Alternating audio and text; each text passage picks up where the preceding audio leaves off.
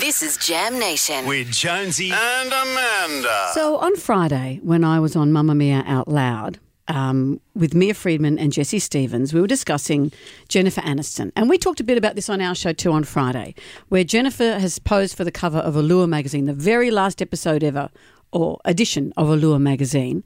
And she opened up for the first time about the fact that she had done IVF for a number of years. And so we spoke about that. But one of the things that Mia spoke about was how Jennifer presented herself in that photograph. And she said Jennifer would be very controlling. She would have control over the styling, over the photographs, over all of it. So this is how Jennifer wanted to be seen. And it was with two small, almost looked like bottle tops, didn't they? You saw it, bottle top bikini. Like coconuts. Well, yeah, but tiny over her nipples and incredible abs. And she looked extraordinary. Sure. And Mia spoke about this in relation to a comedy sketch that Amy Schumer did with Julia Louis-Dreyfus. Dreyfus-Louis? From Seinfeld. Yes, Tina Fey Yep. and a couple of other people about your last effable day, where they are all clinking a glass because it's Julia's last effable day and it's been decided by Hollywood that she should get in a boat and just go out to sea because that idea has been done now, that she now has to play.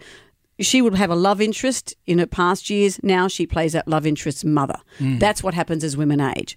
And Mia said that she felt that this photograph of Jen played in to all those tropes of Jen fighting her last effable day and insisting on being seen as effable. Here's what she said.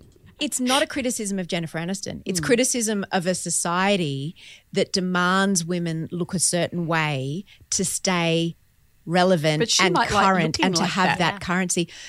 Of course she likes looking like that. Why wouldn't you? But why wouldn't you like looking like that? Because that is what gets you money, fame, more wealth, more status, more attention in the attention economy.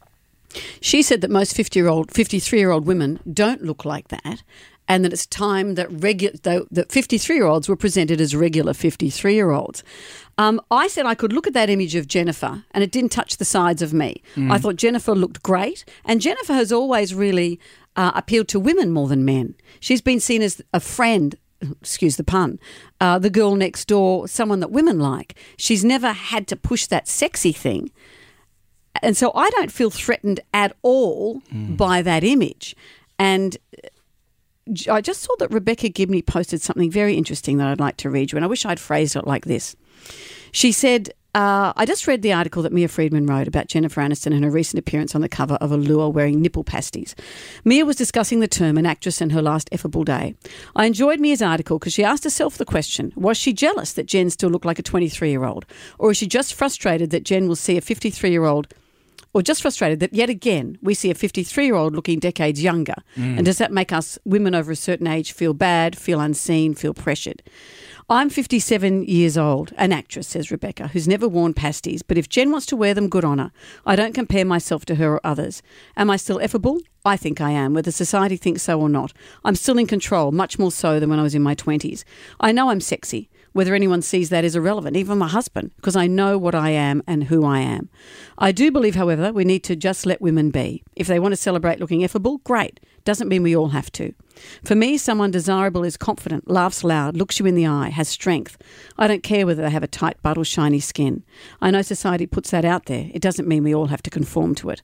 I'll continue to create work that celebrates women of all ages, including me at 57.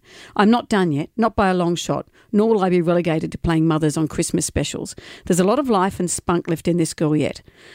She said, I've posted a photo when I was just starting out in my career at 17.